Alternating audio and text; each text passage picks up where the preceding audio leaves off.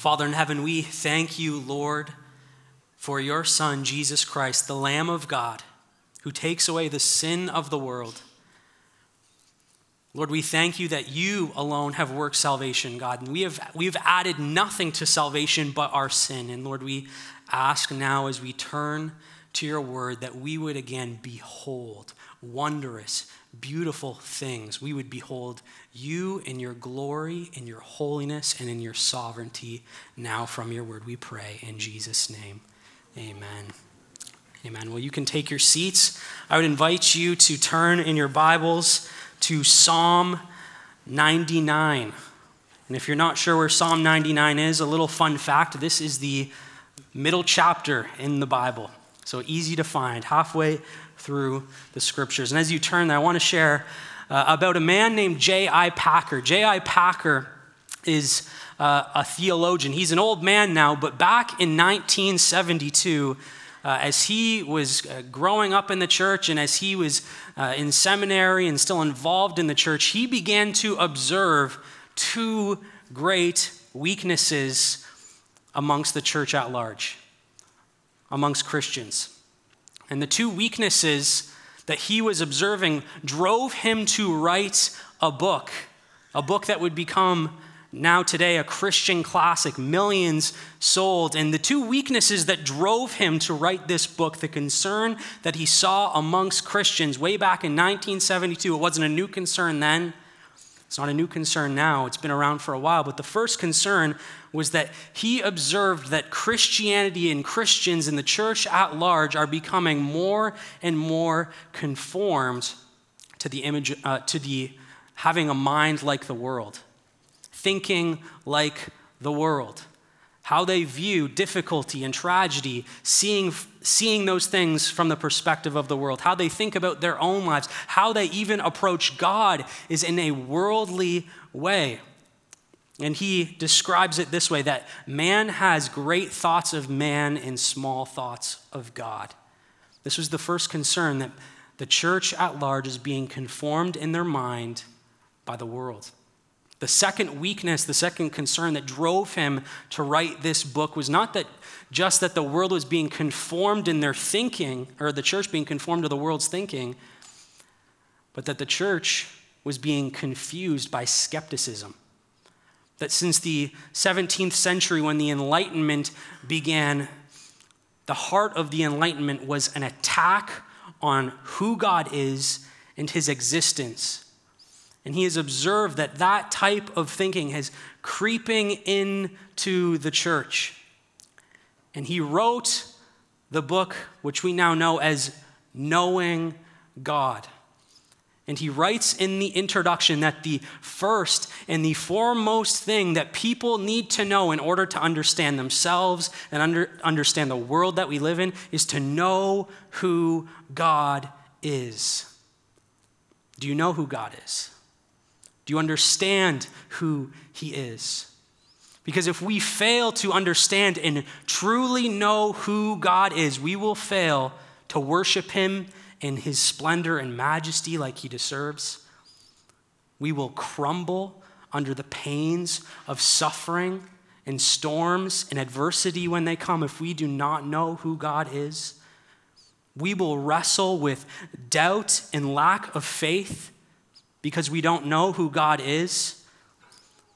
We can grip onto God's promises, but if we don't know the God who's made those promises, we will fail to walk with God as we should. And the psalmist in Psalm 99 wants to instruct the people of God. It wants to instruct us this morning and remind us this morning of who God is. The Israelites needed to hear this. They needed to be reminded of this. We need to be reminded of this morning. And namely, the two things the psalmist wants to highlight to us, wants us to know with certainty about who God is that he is sovereign and that he is holy. That if we fail to see God as sovereign and holy, in control of every detail, not just of our lives, but the world in which we live in, we are going to struggle in our faith. But if you have faith and know who God is, that he has every detail of your life under his reign and under his control, that he has every detail of the world in history under control, under his reign, under his authority, it is easy to trust him. That it is easy to trust God when we know that he has our little life in his hand, when he's got the whole world in his hand. So we're going to read Psalm 99, and I hope you're there. We are going to behold the holy Lord who reigns this morning. Who is God? This is what we are going to learn. This is what we are going to see. That this would encourage us. This would build us up in our faith. And ultimately, that this would move us to worship him as he deserves. So let's read God's word now. The Lord reigns. Let the peoples tremble. He sits enthroned upon the cherub. Let the earth quake. The Lord is great in Zion. He is exalted over all the peoples. Let them praise your great and awesome name. Holy is he. The King in his might loves justice. You have established equity. You have executed justice and righteousness in Jacob. Exalt the Lord our God and worship at his footstool. Holy is he. Moses and Aaron were among his priests. Samuel also was among those who called upon his name. They called to the Lord, and he answered them. In the pillar of the cloud, he spoke to them. They kept his testimonies and the statute that he gave them. O Lord our God, you answered them. You were a forgiving God to them, but an avenger of their wrongdoings. Exalt the Lord our God and worship at his holy mountain, for the Lord our God is holy. This is God's word. Now, it's important for us to note that the book of Psalms, it's divided into 5 smaller books. And Psalm 99 is found in book 4 in the Psalms. But it's also important for us to know how book 3 in the Psalms ends. And Psalm 89 is the end of the 3rd book of the Psalm. And that psalm ends with a cry, with a lament from God's people that there is no heir on the throne. The kingship is vacant. And they are calling out to God to remember his covenant promise. That they are weeping the fact that God, as it seems, has not provided a king for them. And book 4 follows this, and book 4's focus is that there is a king. And the king reigns long before the kingship was established, reigns long after the kingship will fade. And Psalm 99 is found even in a smaller subset of Psalms in the book of Psalms called enthronement Psalms. They are special Psalms, special songs that the people of God would sing with the focus on God's sovereign reign, celebrating this and worshiping him in light of this. So we are going to behold the holy Lord who reigns. The psalmist wants to remind us this morning, perhaps you're struggling. Perhaps you're going through suffering. Perhaps you're unsure of a situation you're in. The psalmist wants to remind you of who God is. And we are going to hear first the proclamation of his reign. Hear the proclamation of his reign. Look at the beginning of Psalm 99, verses 1-3. It says this. It says, the Lord reigns. The Lord reigns. It doesn't say that man reigns. It doesn't say that your circumstances reign. It doesn't say that the Lord and man reigns. It doesn't say that luck reigns. It doesn't say that chance reigns. It says that the Lord reigns. It doesn't say that human rulers reign. It doesn't say that CEOs reign. The Lord alone reigns. Satan doesn't reign. Demons don't reign. The Lord. Notice It doesn't say the Lord has reigned. It doesn't say the Lord will reign. It says the Lord reigns. This is active. This is present. This is happening now. What does he reign over? Well, it doesn't say explicitly, but it implicitly applies that he reigns over everything, every detail. He reigns over your good days. He reigns over your bad days. He reigns over the sunny days. He reigns over the rainy days. He reigns over the worldly affairs. He reigns over the greatest tragedies and the greatest triumphs. The Lord reigns over all things. And in a very real sense, this text is communicating to us there is no such thing as luck. There is no such thing as karma. This is such a prevalent thought in our day that we need to do good things and good things will come our way. And if we do bad things, if we think bad thoughts, bad things will come our way. Karma does not exist. In a very true sense, accidents don't exist either. Accidents do not exist. The Lord, in his sovereign reign, oversees all things. It's been said, if God is not sovereign, God is not God. There are many verses in the Bible that talk about God's sovereign reign. One, Proverbs 21, we know this one, that the king's heart is in the hand of the Lord. And like the rivers of the water, he turns it wherever he wishes. Or we know this one, the heart of man plans his ways, but it is the Lord who establishes his steps. The Lord is over all things, in control of all things. And some of us right now, we're recoiling in our seats a little bit because we're thinking of perhaps really terrible things that have happened to us. Or perhaps at this very moment, you are going through something that's so gut-wrenching and you're like, really, the Lord is in control of that? This terrible thing, the Lord is in control of that? Yes. And I don't know the Lord's purpose in that thing, but the scriptures teach us not just that God is sovereign, but he knows all things.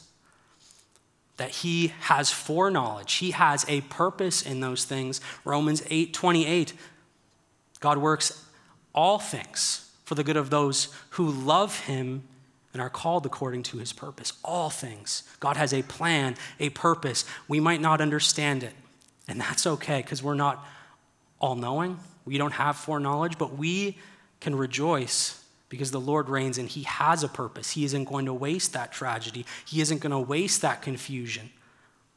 Perhaps you're recoiling because you're like, why would the Lord gift this person this way and me this way? Why is this person handsome or pretty and the Lord made me this way if he reigns over all things? Why has the Lord provided this job for this person or this school degree for this person and not me? Why has he given this person smarts and not me this? And I don't know. But the scriptures again call us that the Lord has a good plan for those who are loved and called according to his purpose. And in this we can rejoice. We can rejoice. The Lord reigns.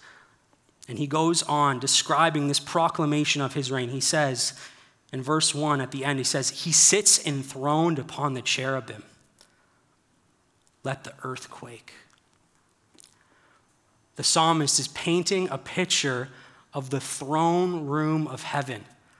And he says that God sits enthroned, or he is above the cherubim. Are cherubim chubby babies? No. These are terrifying, angelic beings and guards.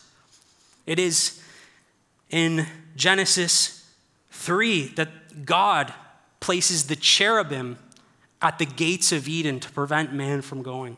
And it is the cherubim that are put on the mercy seat of the Ark of the Covenant to guard God's presence. These are holy and angelic beings. And these are the creatures that God sits enthroned upon. And notice the response of the Lord's reign. Notice the response of seeing what his throne room is like. It says, let the peoples tremble. Let the earth quake, there is a very real sense in which, yes, we should rejoice in God's reigning, but there is a humbling quakeness and tremblingness and a reverence that we should have in light of who God is. When we begin to know and see who God really is, we begin to see just how not great we are, just how polluted and sinful we are, just how unlike God we are. Who is like the Lord? And the psalmist, he goes on as he's proclaiming the reign of God, not just that he reigns, not just that he sits enthroned, but verse 2, it says, the Lord is great in Zion. He is exalted over all the peoples. The psalmist wants to bring to attention that the Lord is great in the heavenlies and amongst the people of God, but not just those people, that he is exalted over all the peoples, every person, every nation. And the response that we should have is not just a trembling, not just a reverence, but verse 3, it says, let them praise your great and awesome name. Holy is he. That word awesome, we lose the oomph of that word. We use that so much, right? Like white cake, birthday cake, it's awesome. Apple pie is awesome. Going down the Yukon Striker at Wonderland is awesome. What that word really means is terrifying. There is a trembling of being in the presence of seeing and beholding such a holy and sovereign God over all things. And he is deserving of our praise. And we see the first refrain of 3. It says, holy is he. God doesn't just reign. God doesn't just deserve our praise, but he deserves our praise in recognizing that he is holy, that he is so set apart, so other, so unlike the creatures that he's made. Do you know him? Do you recognize him? Do you see him as the God who reigns? This is the proclamation of his reign. The psalmist, he begins to move in to us seeing the picture of his reign. He wants to describe, okay, if the Lord is the one who reigns and he is holy and he has so much power, what is his reign like? He wants to show us a picture of what the Lord God reigns like.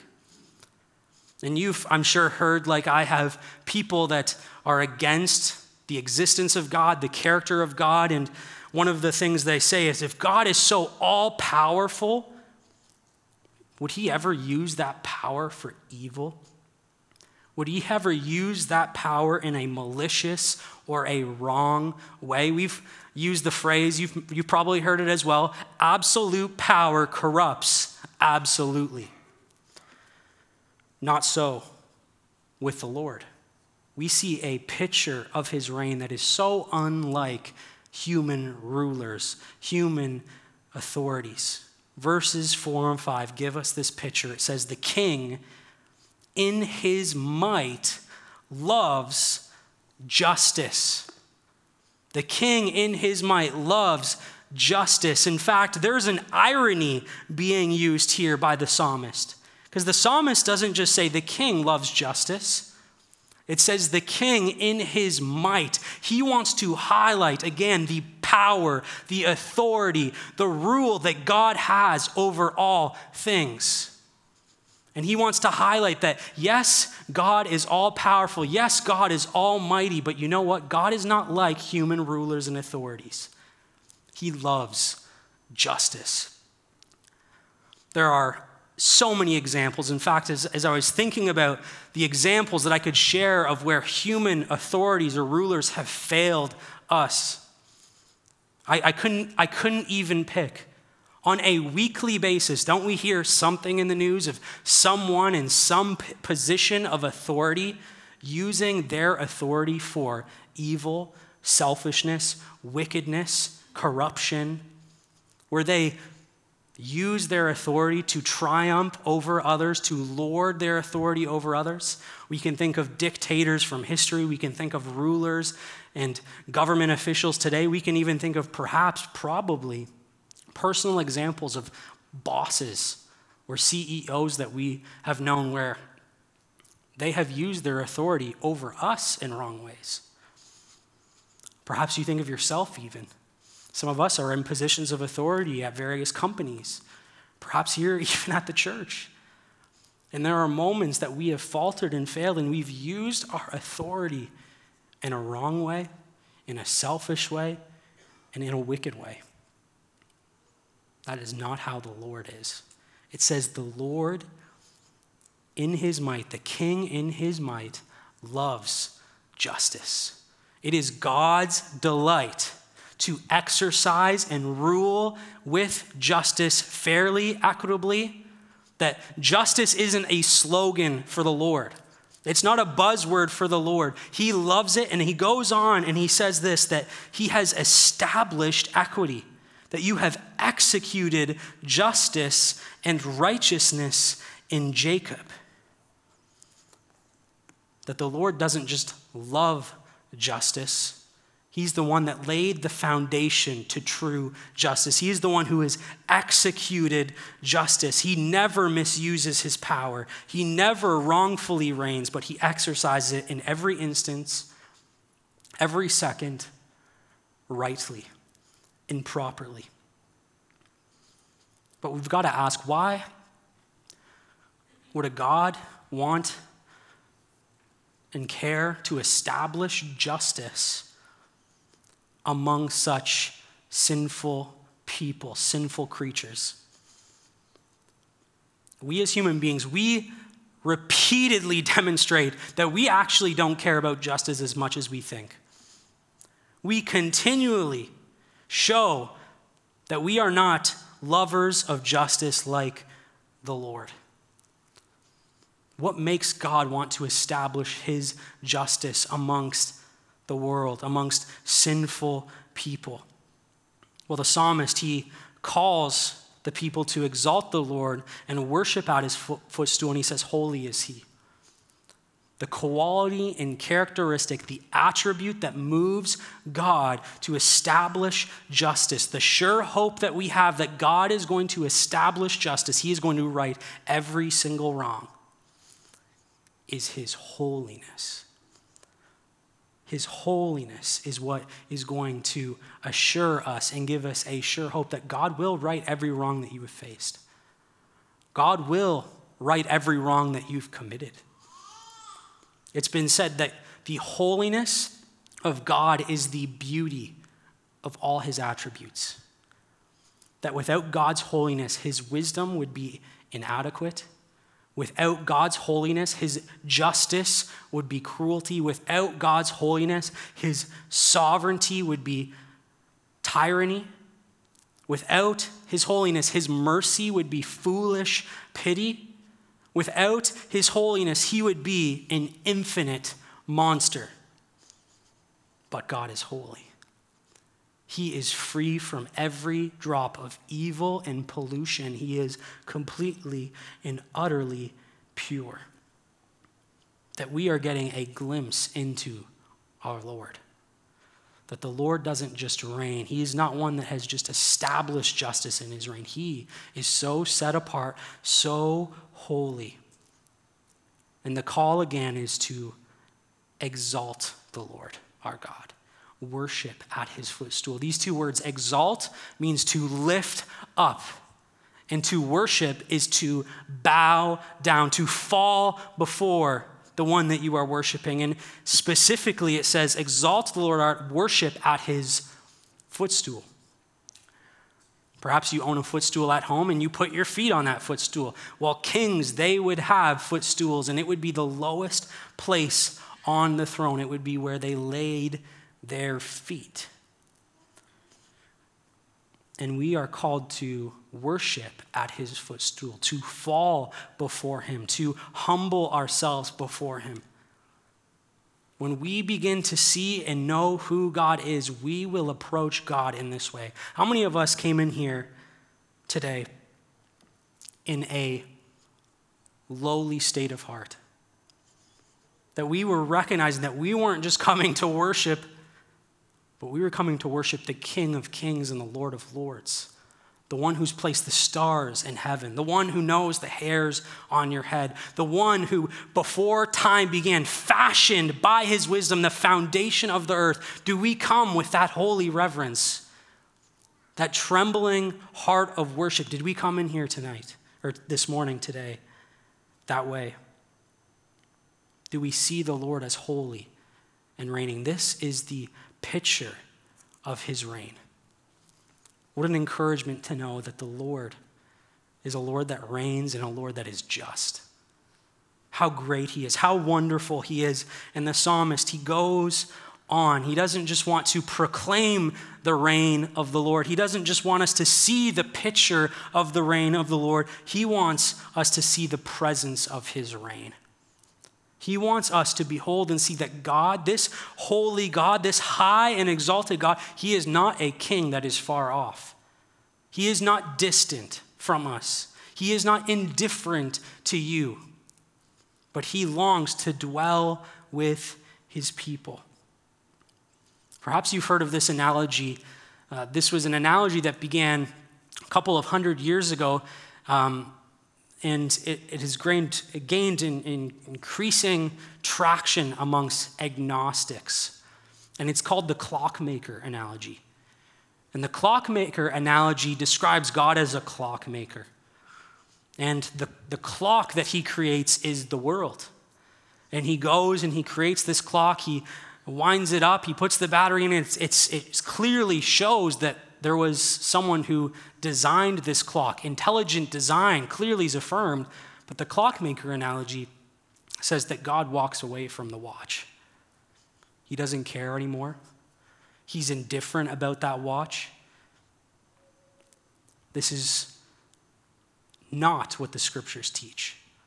That God is not a God who is far off from his people. He is a God that doesn't abandon creation and abandon these sinful creatures of the dust who have rebelled. We see a picture that is, in many ways, jaw-dropping. Surely that would make sense if he would do that, right? Why would such a holy God, a God who reigns, why would he care? Why wouldn't he just rain down fire from heaven and burn us all up? Why wouldn't he just walk away? That is not the picture. Look, see the presence of his reign. Verses 6 says this. It says, Moses and Aaron were among his priests. Samuel also was among those who called upon his name. They called to the Lord, and he answered them. In the pillar of the cloud, he spoke to them.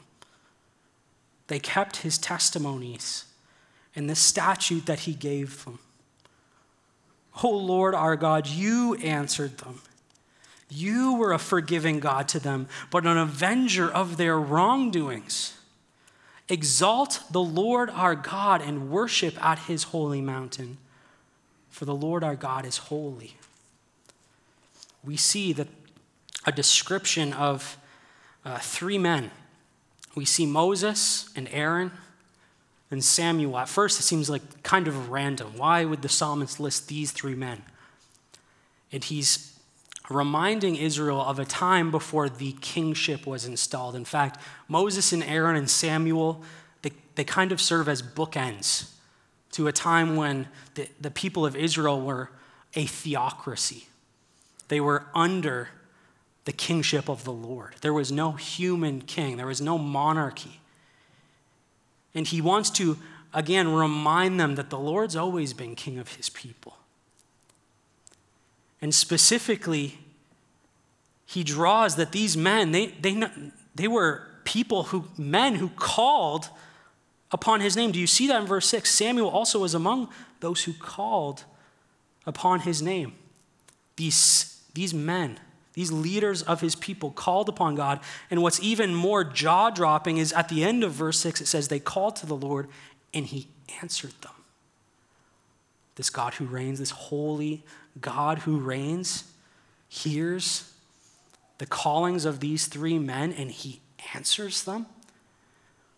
The psalmist is not just highlighting that these men were leaders of the people, or mediators or intercessors for the people at that time. These men specifically called upon the Lord at very crucial times. In fact, Moses, we can think of one crucial time, perhaps the psalmist was even thinking of this moment, was in Exodus 32, when the people of Israel fashioned themselves a golden calf. And they worship this golden calf. And the Lord, in his righteousness, in his goodness, wants to burn these people alive and rain down fire on these sinners who have insulted his holiness and insulted his throne.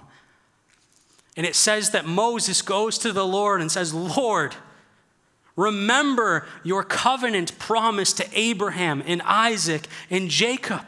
These are your people that you have made a covenant to make them a great nation. And it says that the Lord relents, that Moses stood in the gap. It describes that scenario. And then we think of Aaron. Aaron in Numbers 16, when the sons of Korah rebel and God invokes a plague on the people, it says that Aaron is the one who administers healing and stands between the living and the dead. Or Samuel. Samuel was the last prophet, the last one to be before the kingship was established. And it says that he called out to the Lord on behalf of the people and pleaded with the Lord. That Moses, he stood in the gap. Aaron stood between the living and the dead. And Samuel, he cried out to the Lord for these sinful people. That each of these men stood and called upon the Lord when the Lord was about to pour out his wrath upon his people. And it says in verse 7, in the pillar of the cloud, he spoke to them. They kept his testimonies and the statute that he gave them. It's highlighting that these men, specifically Moses and Aaron, were men that heard the voice of God and that they kept his law, his testimonies, and his statutes. When everyone else was not faithful, these men were there and they were faithful. In verse 8 it says, O Lord, our God, you answered them. You were a forgiving God to them. But an avenger of their wrongdoings, exalt the Lord our God and worship at his holy mountain. That the Lord relents, he forgives, and he avenges their wrongdoing. As we've read this psalm, maybe you've noticed that all of these things are talking about something that's already happened. That if you see back in verse 4, it says, you have established equity. You have executed righteousness.